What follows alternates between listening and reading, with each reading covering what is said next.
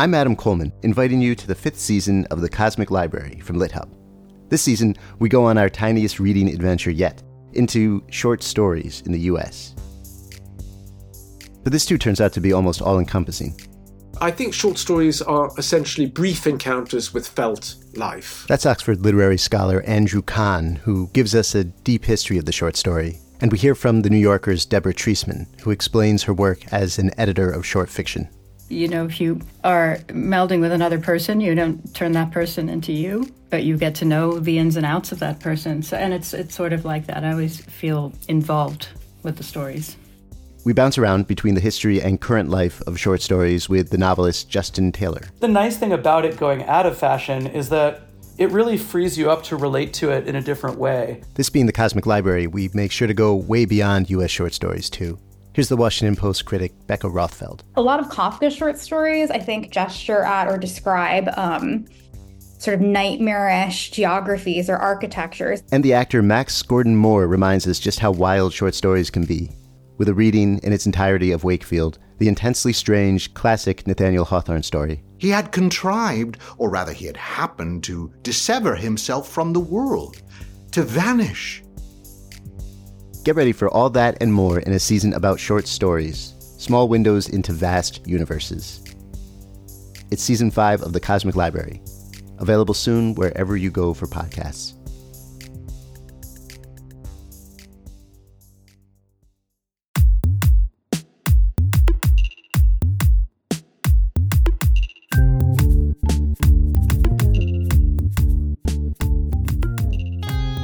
Hello, this is the Fiction Nonfiction Podcast from Literary Hub, where we believe that every issue in your Twitter feed or on the evening news has already been tackled somewhere in literature.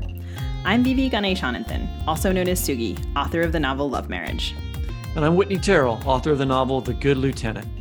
So wait, I gotta say, one of the things that really pisses me off about the Clinton administration during this whole coronavirus hoax is the fact that they are such snowflakes. I mean, lock the country down in January and order 50 bajillion testing kits the minute the first report of the virus gets back to us from China.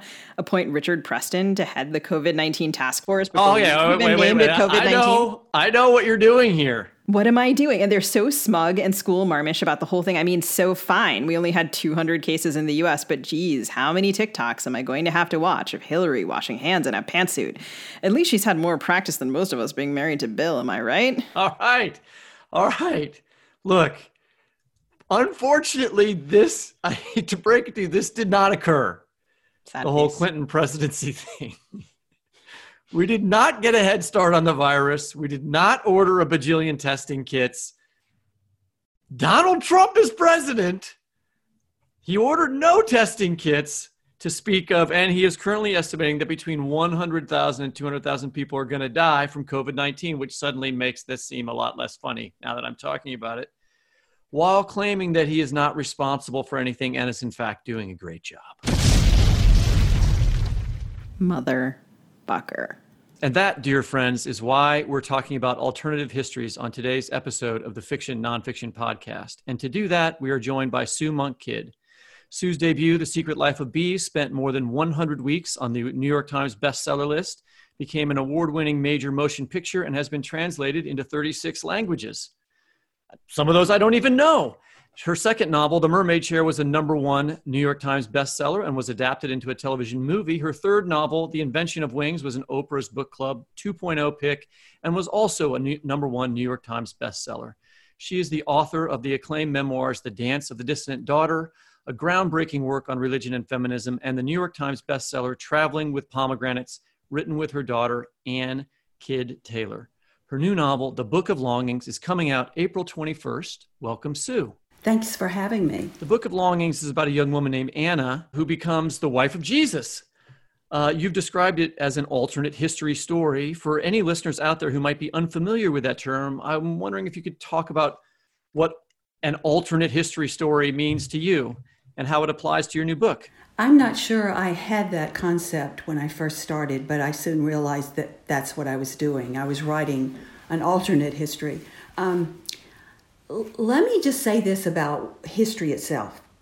When I was writing The Invention of Wings, that's a historical novel, I had to think a lot about history and what it means. And I realized that history is not a fixed thing. You know, we have this idea that it's static, that it's some place in the past, and that's the way it was. But the more I looked into this, I began to understand that history is a construction of a narrative. And that narrative is written, or actually it's gathered together by a lot of evidence. Now, what evidence do you choose to look at, and which evidence do you leave out? Which voices are in that evidence and which voices aren't in that evidence? And then you have to interpret all of this evidence. And you do that based on what?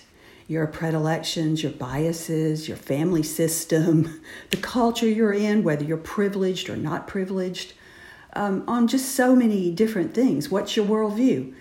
Now, the next thing I learned was that history is more or less constructed by men for men. We have discussed that a few times on the podcast. Have you? Okay.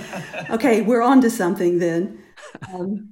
So part of what an alternate history is about is to shake that up. And so, you know, history needs to be radically reimagined from time to time because it's never really complete. Yes, I realized I was writing an alternate history. And why did I want to do that? Because when Jesus became a bachelor, it really screwed up a lot of things. And I think I wanted to rewrite that because this is at the heart of so many problems for women. So let's imagine that Jesus wasn't a bachelor.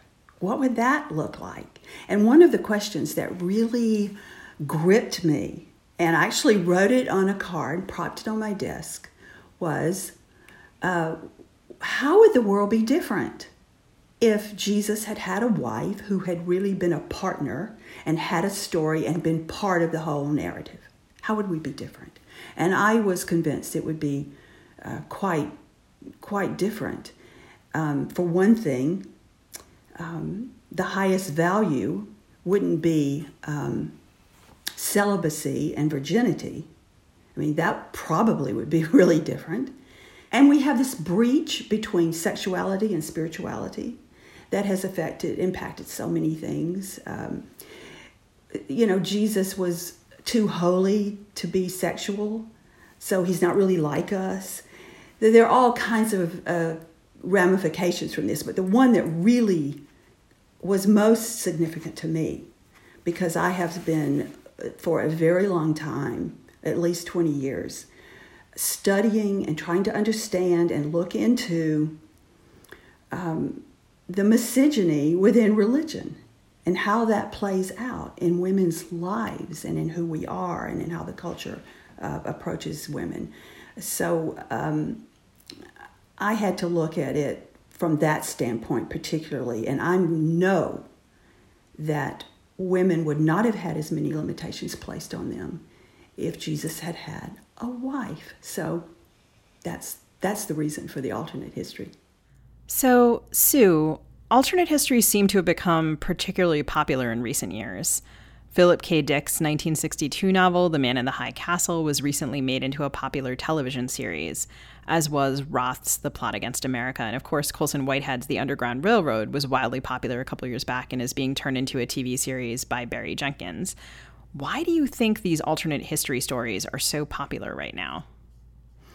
I think probably because it gives us this shocking, in a way, maybe the word is astonishing, startled way of thinking about our history. It makes us think, whoa, what if it was different? What if it had been different? What would that mean? Or maybe it scares us, as in, how fragile is this government? How fragile is our life? And this could it turn into something autocratic, just like that? So I think it jolts us. Was it Kafka that said a book should be like it should crack open the ice in us? And I think that's what an alternate history somehow does. It causes us to just think dramatically different, and that's really good for us, because what an alternate history does is kind of loosen up the possibilities. And I think fiction is not just to look at our culture and say, see, this is what we have, and this is what it means, but to say, what is possible? And I think that is what E.M. Foster was talking about when he said that fiction is meant to deliver a series of small astonishments, or maybe one big one, Sue, your alternate history is what I'd call positive. It attempts to unearth the truth that has been hidden by our official, quote unquote, history, which you're alluding to in your earlier answer. But there are also what I would call negative alternative histories out there. The Trump administration and Fox News, in my personal opinion, are trying to create their own alternate history, working daily to rewrite Trump's failings on COVID-19 in a more positive light, which is why we're all here in separate places doing this podcast rather than being together. So I wonder if some of the impetus to create positive alternative histories comes out of our awareness that negative ones are being created as well. I can't really say I was that perceptive, actually. But I think it gives impetus to the reason to do it. When I think of what is going on every afternoon with these press conferences, I suppose in a way they're trying to create an alternate history, but it seems more in the moment, in real time, that we're just creating a whole alternate reality.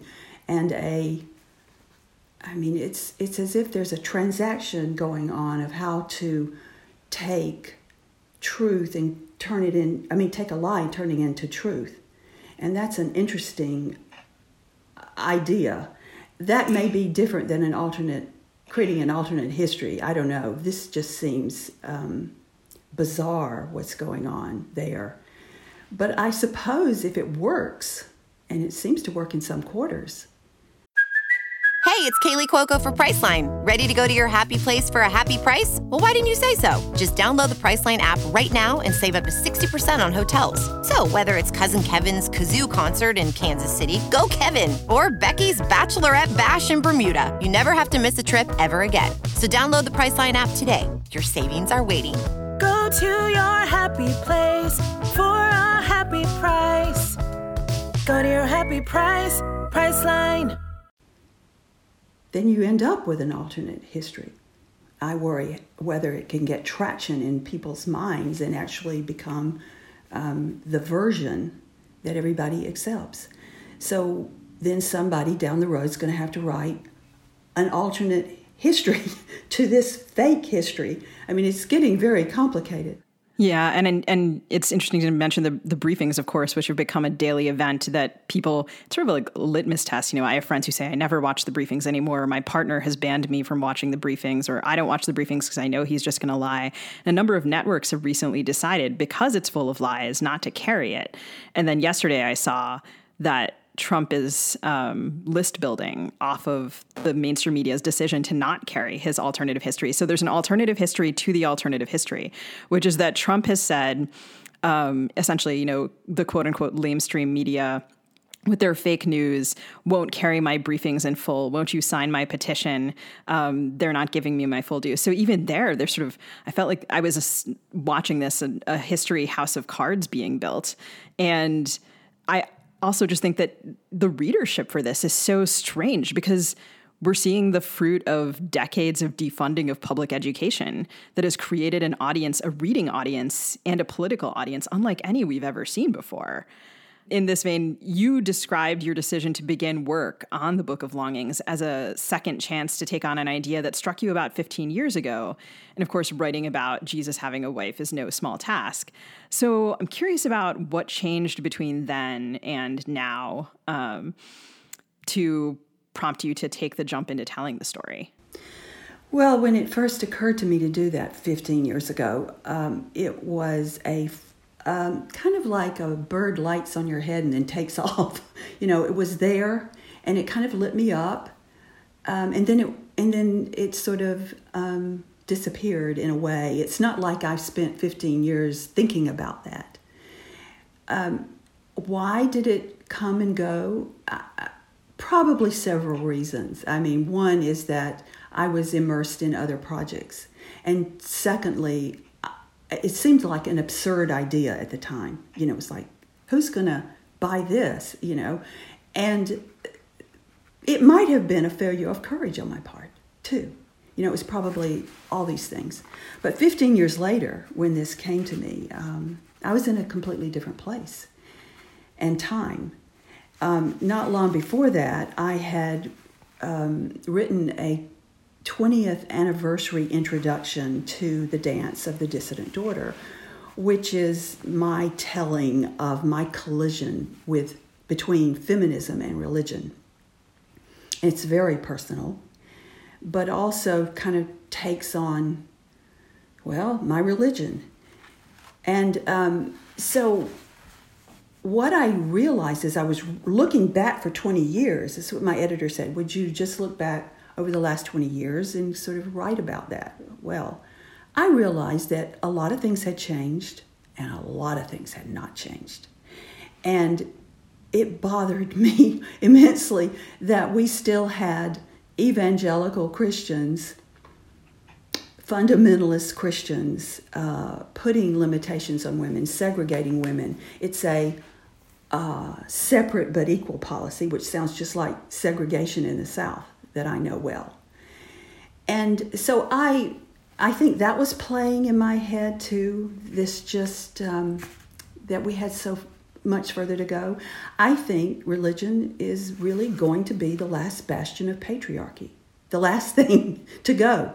It's that deeply mired. Now, I should probably, just for the sake of balance, say a lot has changed in many quarters, and it is very different in many ways. But so that was in my head. I had to sort of crank my bravery up a little bit. My husband said to me, "Oh, you're going to let Jesus get married. What could possibly go wrong?" Well, a lot could, I'm sure. And I suspect it would be controversial. But I felt so strongly about writing this book and why I needed to write this book. And it was my own longing to do that. And so I just did it. And I remember the day I sat down and wrote the first sentences of the book. And the opening line is, I thought, she's just got to walk out there and to say who she is. And so my character says, "I am Anna. I was the wife of Jesus ben Joseph of Nazareth." When I wrote that, I sat back in my chair and I thought, I'm doing this. I'm really doing this. And it sort of took my breath in that moment. And I wrote somewhere along the line that a woman should, at once in her life, take her own breath away. And I thought of that in that moment. And I thought, okay, this is mine. This is it. Well, we're talking about this, you're talking about the research and the sort of concerns about, that you had about, doing this project. I wondered if you could talk about, other than just the fact that you're going to decide to do it and write that amazing first sentence, once you were in the project, what were some of the challenges that you faced, and what were the things that came surprisingly easily that you thought maybe would be difficult? One thing that I was concerned about doing was making this relationship between Jesus and Anna believable. I think people have a lot of resistance, maybe, that it's internal. They've internalized the idea that the tradition, not necessarily a fact, but a tradition that Jesus was not married, that he was this celibate bachelor. And so I think we have to deconstruct some of that. And can you just stop for just a moment and explain that part? That there is a part of Jesus's life that we don't really know about. That's the lacuna where you're inserting the story in a way. Yes, for the largest part, yes. From the time he was 12 to the time he was around 30 and took up his public ministry, we have no record of him, really.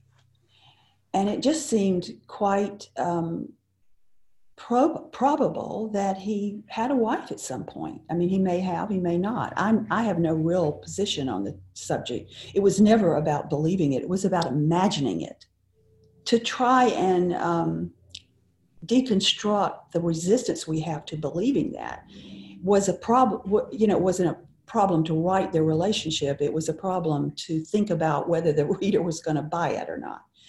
And, I think we internalize kind of a different, maybe it's the old fear of authority in the church that we worry about offending, or maybe it's our own unease with holiness and sexuality, because, it's like oil and water. Or maybe we just have a problem with women. I wanted to show the human side of Jesus and to make that more important somehow for us to grasp that he was a human being with human needs. It was like us. What else was difficult? Well, it wasn't what was easy. Maybe I'll say what was easy. Writing Anna's story for me was like everything I had ever wanted to say about the yearning in women to be a voice in the world, to have those limitations removed from them, to leave the margins, to move to the center. It just poured out of me. Another thing, I don't know why I'm quoting my husband today, but here I go again. He said to me when he didn't read, I don't let anyone read my manuscript except my daughter. She's my reader, and she reads it chapter by chapter. Not my editor, no one, just my daughter, basically. And so when I gave him the manuscript to read, he didn't say a word about it until he finished it, and he came in. The first thing he said to me was, "Oh, I see a lot of you in Anna." That's what he said. And that sort of surprised me, and I thought, oh, dear Lord, I have put far too much of myself into Anna. But it is true. I recognize myself there, that yearning to have a voice in the world, to not be silenced, just so many things. And I, too, took a feminist quest. I had an affinity for writing it, and I was passionate about writing it. So one of the things that you're talking about and that recurs powerfully in your work is deep friendship and loyalties between women, women who are friends, women who are related. I'm thinking of Yalta and Anna here. I wonder if you could read a passage about deep friendship and loyalties between women for us. I would be glad to do that. This will be my first public reading of this. Yay. Oh, we're honored. Yeah. Well, I should set it up a little bit. Please. Anna has been betrothed to an older widower, a rather bitter man who's repugnant to her. And this is a forced marriage kind of situation. And she is now arrived at the palace of Herod Antipas, the Tetrarch of Galilee, who is hosting this betrothal ceremony. And I'm going to just pick up with where she is. She's been ushered to a bedchamber before the ceremony takes place, and she's kind of waiting for it. "So, you are the lamb to be sacrificed," a voice said in Greek. Turning, I saw a dark-skinned, wraith-like woman standing beside a grand bed that was swathed in jewel-colored silks. Her black hair cascaded down her back like a spill of ink. It had to be Phasaelus, Antipas' wife. All of Galilee and Perea knew that her father, Aretas, king of the Nabateans, had conspired with Herod Antipas' father to arrange their marriage as a way to stop skirmishes along their common border. It was said that upon hearing her fate, Phasaelus, only 13 at the time, cut her arms and wrists and cried for 3 days and 3 nights. The shock of her presence in the room left me momentarily mute. She was dazzling standing there, in her scarlet dress and golden mantle, but pitiable too, her life turned into a ploy by 2 men. "Are you capable of speaking Greek, or are you simply too docile to answer me?" Her tone was scoffing, as if I were an object of amusement to her. Feceli's rebuke was a slap, and it was like waking. A feeling of loss and wrath rose in me. I wanted to shout at her, "I am betrothed to someone I despise, and who despises me in return. I have little hope I will see the man I love ever again. I don't know what has become of my brother. Words are life to me, yet my writings are buried in the ground. My heart is sickled like wheat tares, and you speak to me like I'm weak and imbecilic." I did not care if she possessed the stature of a queen. I thundered at her, "I am no lamb." A flash in her eyes. "No, I see you're not. You heap condescension on me, but we are no different, you and I." A sneer slid into her voice. "Inform me, please. How are we no different?" "You were forced to marry as I am now forced. Were not each of us used by our fathers for their own selfish purposes? We are both wares to be traded." She walked toward me, and her scent floated out, nard and cinnamon. Her hair swayed, her hips oscillated. I thought of the lurid dance my mother had seen her perform. How I would have loved to see it. I feared she was coming to slap me for my insolence, but I saw her eyes had softened. She said, "When I last saw my father 17 years ago, he wept bitterly and begged forgiveness for sending me to this wasteland. He told me it was for a noble reason, but I spit on the floor before him. I cannot forget. He loved his kingdom more than me. He married me to a jackal." I saw the difference then. Her father had traded her for peace. My father had traded me for greed. She smiled, and I saw this time there was no guile in it. "We shall be friends," she said, taking my hand, "not because our fathers or our shared misfortune. We shall be friends because you are no lamb, and I too am no lamb." Oh gosh, thank you so much. I love that passage. And through her friendship with Feceli, who's Herod's wife, Anna finds the strength to speak up for herself. So is that what Anna means on her incantation bowl, on which is inscribed, quote, "She was a voice"? I really had in mind something else, and that was a kind of passion that was innate in Anna, important to her. It was her longing, and it was to write the narratives of silenced women, of stories that were lost. In the scriptures, it's something like 2% of all of the quotes or sayings are by women, and many of them aren't even named. Anna was as disturbed by that as I am, and she wanted to write these stories of these lost matriarchal stories. She wanted to bring attention to the voices of women and her own. So that was her longing.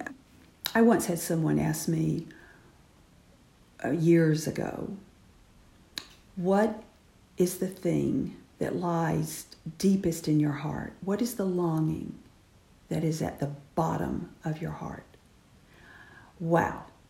And you know what came to me was, I want to be a novelist. And that's where that recognition started for me. Maybe I had something like that in mind for Anna, that she recognized this desire and need in her to make a difference. So this is what her voice is about. And she has this incantation bowl, which her aunt Yaltha gives to her. And she's told to write her deepest longing, or that thing that lies at the bottom of her heart, or her prayer, or whatever you want to call it, in a spiraling fashion inside this bowl. And she does that, but she thinks very carefully about what it will be. And she takes it very seriously because it is now making this kind of real and tangible to her. So she writes essentially this prayer: when I am dust, sing these words over my bones. She was a voice. So that's what she means by being a voice in the world, and being a kind of scribe to it. So I wonder, we all were young writers once, or desired to be writers. I wondered, Sugi and Sue, if either of you had your own version of an incantation bowl where you sort of wrote down or inscribed your desire to be a writer at some point when you were young. I think we probably all need some metaphoric incantation bowl if you're a writer. The first step, in a way, seems to be the recognition that this is, that you're meant for this writer's life, and that it's meant for you, and that you're taking it on. And I think I tried to describe that moment for me. It was when that question came to me, at least writing fiction. Now, I had to be a writer much earlier than that, and that happened when I was 30 years old, and walked into the kitchen and announced to my husband and my 2 toddlers that I was going to become a writer. And it was something I had wanted to do since I was a child, and had not had the courage yet to do until I was 30 years old. And so that was a moment for me. I'm all for people creating a ritual or a way to make this visible and real and tangible in their lives, to acknowledge these kind of moments, so that because we're always going to have the backlash to it come later. It's like, what was I thinking? Of course I can't do this. These are the doubts we all deal with. So what about you, Sibi?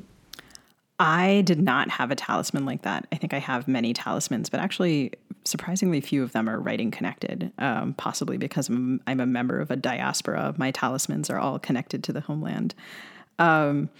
But I was really curious about, the invention of the incantation bowl. I sometimes feel like when I invent talismans for my characters, they really happen in the moments as I'm typing, and I discover them. And then I'm like, oh, this character really loves this object. This object is going to reappear and have this huge significance. And I wonder, what was it like for you to write about the bowl? Did you stumble on it? Did you research it in advance? What was the moment of writing it? It was such an exciting moment for me when I discovered the bowl. I want to tell you that I invented it. I did not. I found it in my research, and it was by happenstance, really. I was, how you chase a rabbit on the internet and then you end up somewhere and you think, how did I get here? Well, suddenly, I don't know how, these incantation bowls popped up on my screen. And they were very captivating looking. They were ancient, and there were these, writings inside of them. Some of them had drawings at the bottom. And I began to read about them, and I discovered, I'm using it in a somewhat different way, really, in my novel, but they were there in the first century and preceding the first century. People did that. Some of them were more like to ward off evil and things like that. Right. But I was very excited to discover it, and I knew instantly I had found a central icon for this story. And I wanted to begin the story there. I didn't know the beginning until I saw that. And I thought, that's where it starts. It starts with this bowl. 2 things I always ask myself when I start a novel, all 4 of them, is that I ask myself, who is my character? Who is she? And the second thing I ask is, what does she want? When I get that worked out in my head, I kind of know the whole story. And when I saw that bowl, it focused it for me. It was like, oh, It's about what she wants, and what does she want? She's going to write it in this bowl, and that bowl is going to hold that longing for the entire story. And you spin that bowl in order to make the words, lift out of it. And so it's all part of their ritual. So it was great fun to find the bowl. Whitney, do you have a version of an incantation bowl for your writing? I didn't have one. I had it was more like a journey, a really long camping trip that I went on when I was like 16. But I decided that at the end of that, I was like, look, I'm going to do this thing. It was complicated. It involved my dad who was evangelical Christian, telling me a story that I wanted to have a different interpretation of that involved that was out of the Bible. And I was like, no, I'm going to write this story differently. That's a story for a different day. We did find a really cool quote that your French publisher sent you this note saying, even though the novel is set in the first century, it was one of the most modern books that they had read this year. And I keep thinking, an alternate history has to connect to what's happening in the culture that it is appearing in, right? It needs to be commenting. I mean, there are obvious, I think, parallels and connections to the Me Too movement and the way that movement was pushing back against the general silencing of women that we've been talking about. But I also was interested in the way that you talked about the way that you wrote Judas as being a political activist against the Roman Empire. And you call his treachery an act of earnest political theater. You say it speaks, I think, and these are your words, to the danger of hyper-idealism, how a person overly possessed by a principle can begin to justify almost anything for his cause. Can you talk about how, or if, that character was commenting on the political world you were living in at the time you wrote the character? Yes. So many things in that book were a commentary on what's happening. I think historical novels must be relevant, or what's the point? And I'll say first that there was a real Me Too moment in the novel, in the story, that I inserted with my character Anna and Herod Antipas. And the other thing that I went back and rewrote was during the Kavanaugh hearings. I was so distressed by listening to them that I went back and created a new character, and her name was Tabitha. It was something I felt compelled to go back and put in that was my response to the Kavanaugh hearings. But Judas, well, he, was probably politically motivated. No one knows for sure, but I wanted to give him a human side. I wanted to give him a more complicated way of thinking about him, that it wasn't so black and white. Well, he's the evil one. He betrayed Jesus. But why? And what was playing out inside of him? That was one reason I did it. But I also wanted to demonstrate, if I could, how our over-idealism sometimes to a particular principle or cause can almost negate the sense of the personal. It's principle over the personal, or we tend to not even see people as people anymore. It's all about the principle. You see that all the time. Because, Judas's principles, he's an advocate for the poor, really. He's and the dispossessed in a way. Yes, it was well motivated. That was the interesting thing about it, how it can turn. And I think this was influenced probably by my interest and reading of C.G. Jung, which I made a study of that back in my 40s. And I was very influenced by his work, and he spoke about that kind of thing. And, it's about balancing in our lives. And when things get out of balance, things go haywire, like with gender and with even to the extent that Judas started out right, but he was willing to sacrifice human beings for his cause. And we see that with the Taliban, white supremacists. Yeah, and as we were talking about this, I can't help but think of Trump. And Anna's father is working for the Trump of the day, if you will, the hated Herod. And I don't want to give away too much to our listeners, but, and I'm especially thinking now that this question is very gendered and connected to so much of what you've already said. There's a great scene in which Anna appeals to Herod's vanity to get Judas released from jail. And she observes it was those last words that snared him. You can sort of see her analyzing her own rhetoric. And I wonder if you could talk about the contemporary way that vanity, flattery, and ego work in the book.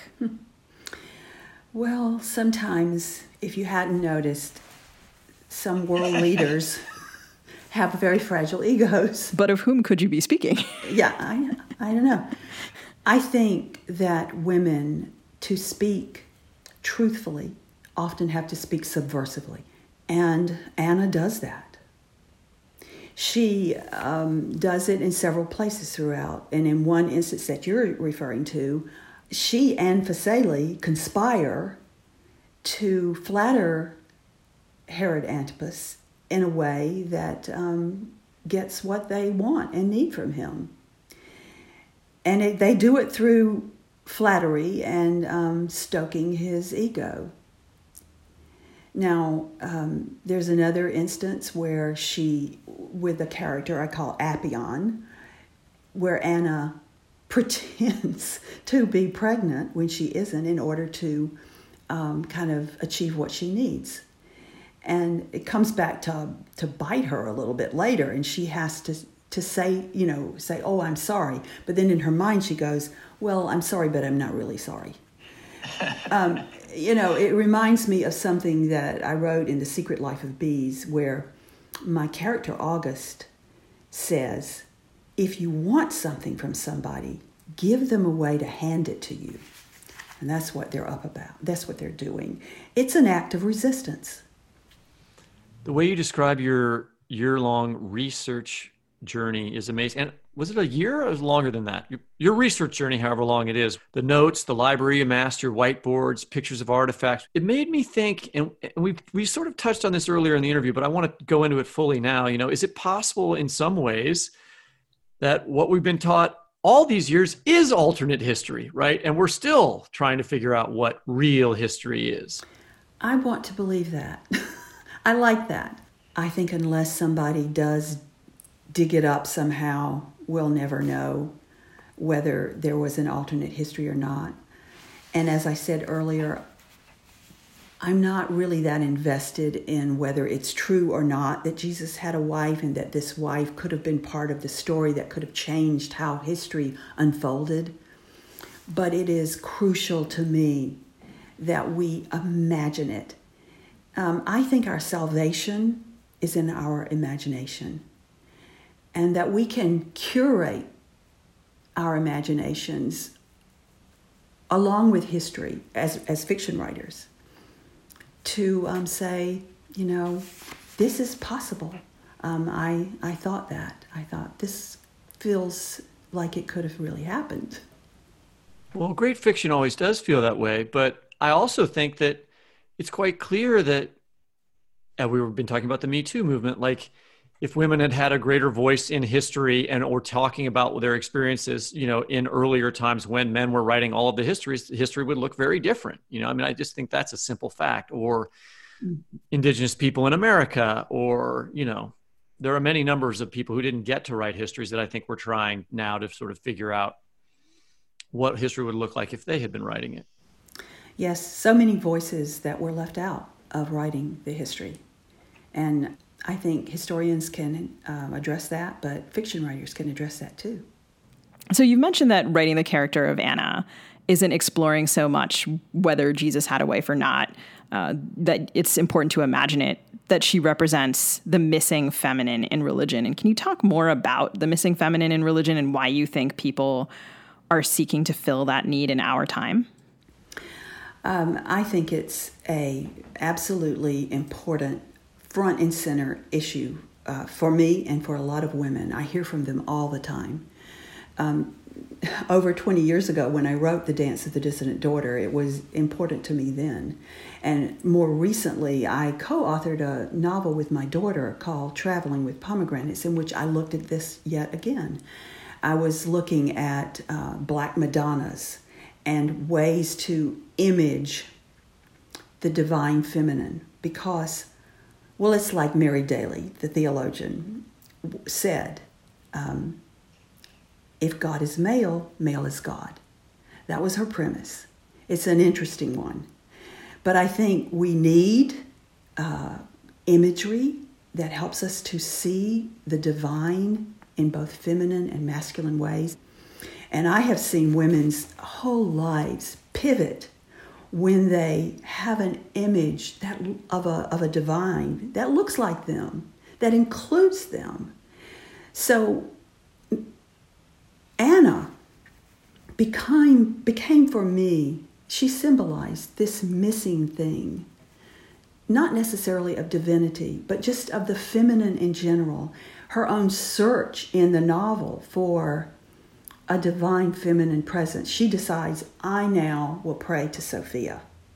And that becomes her connection to what is transcendent. So Anna became an image of this lost feminine in so many ways. Just women's voices, in scripture, in the divinity. And I think that we need her. I think the human psyche needs her, and that's why we're constantly looking for her, and why we're so out of whack in our culture sometimes, because we don't have this kind of balance. I think we all are looking for that loss when we don't maybe even realize it. Sue, we're so glad you could join us on the podcast. It was my pleasure. I absolutely loved being here. Thank you for having me. Thank you for joining us, and we encourage our listeners to pick up a copy of Sue Monk Kidd's new novel, The Book of Longings, which is out April 21st from Viking. Thanks a lot.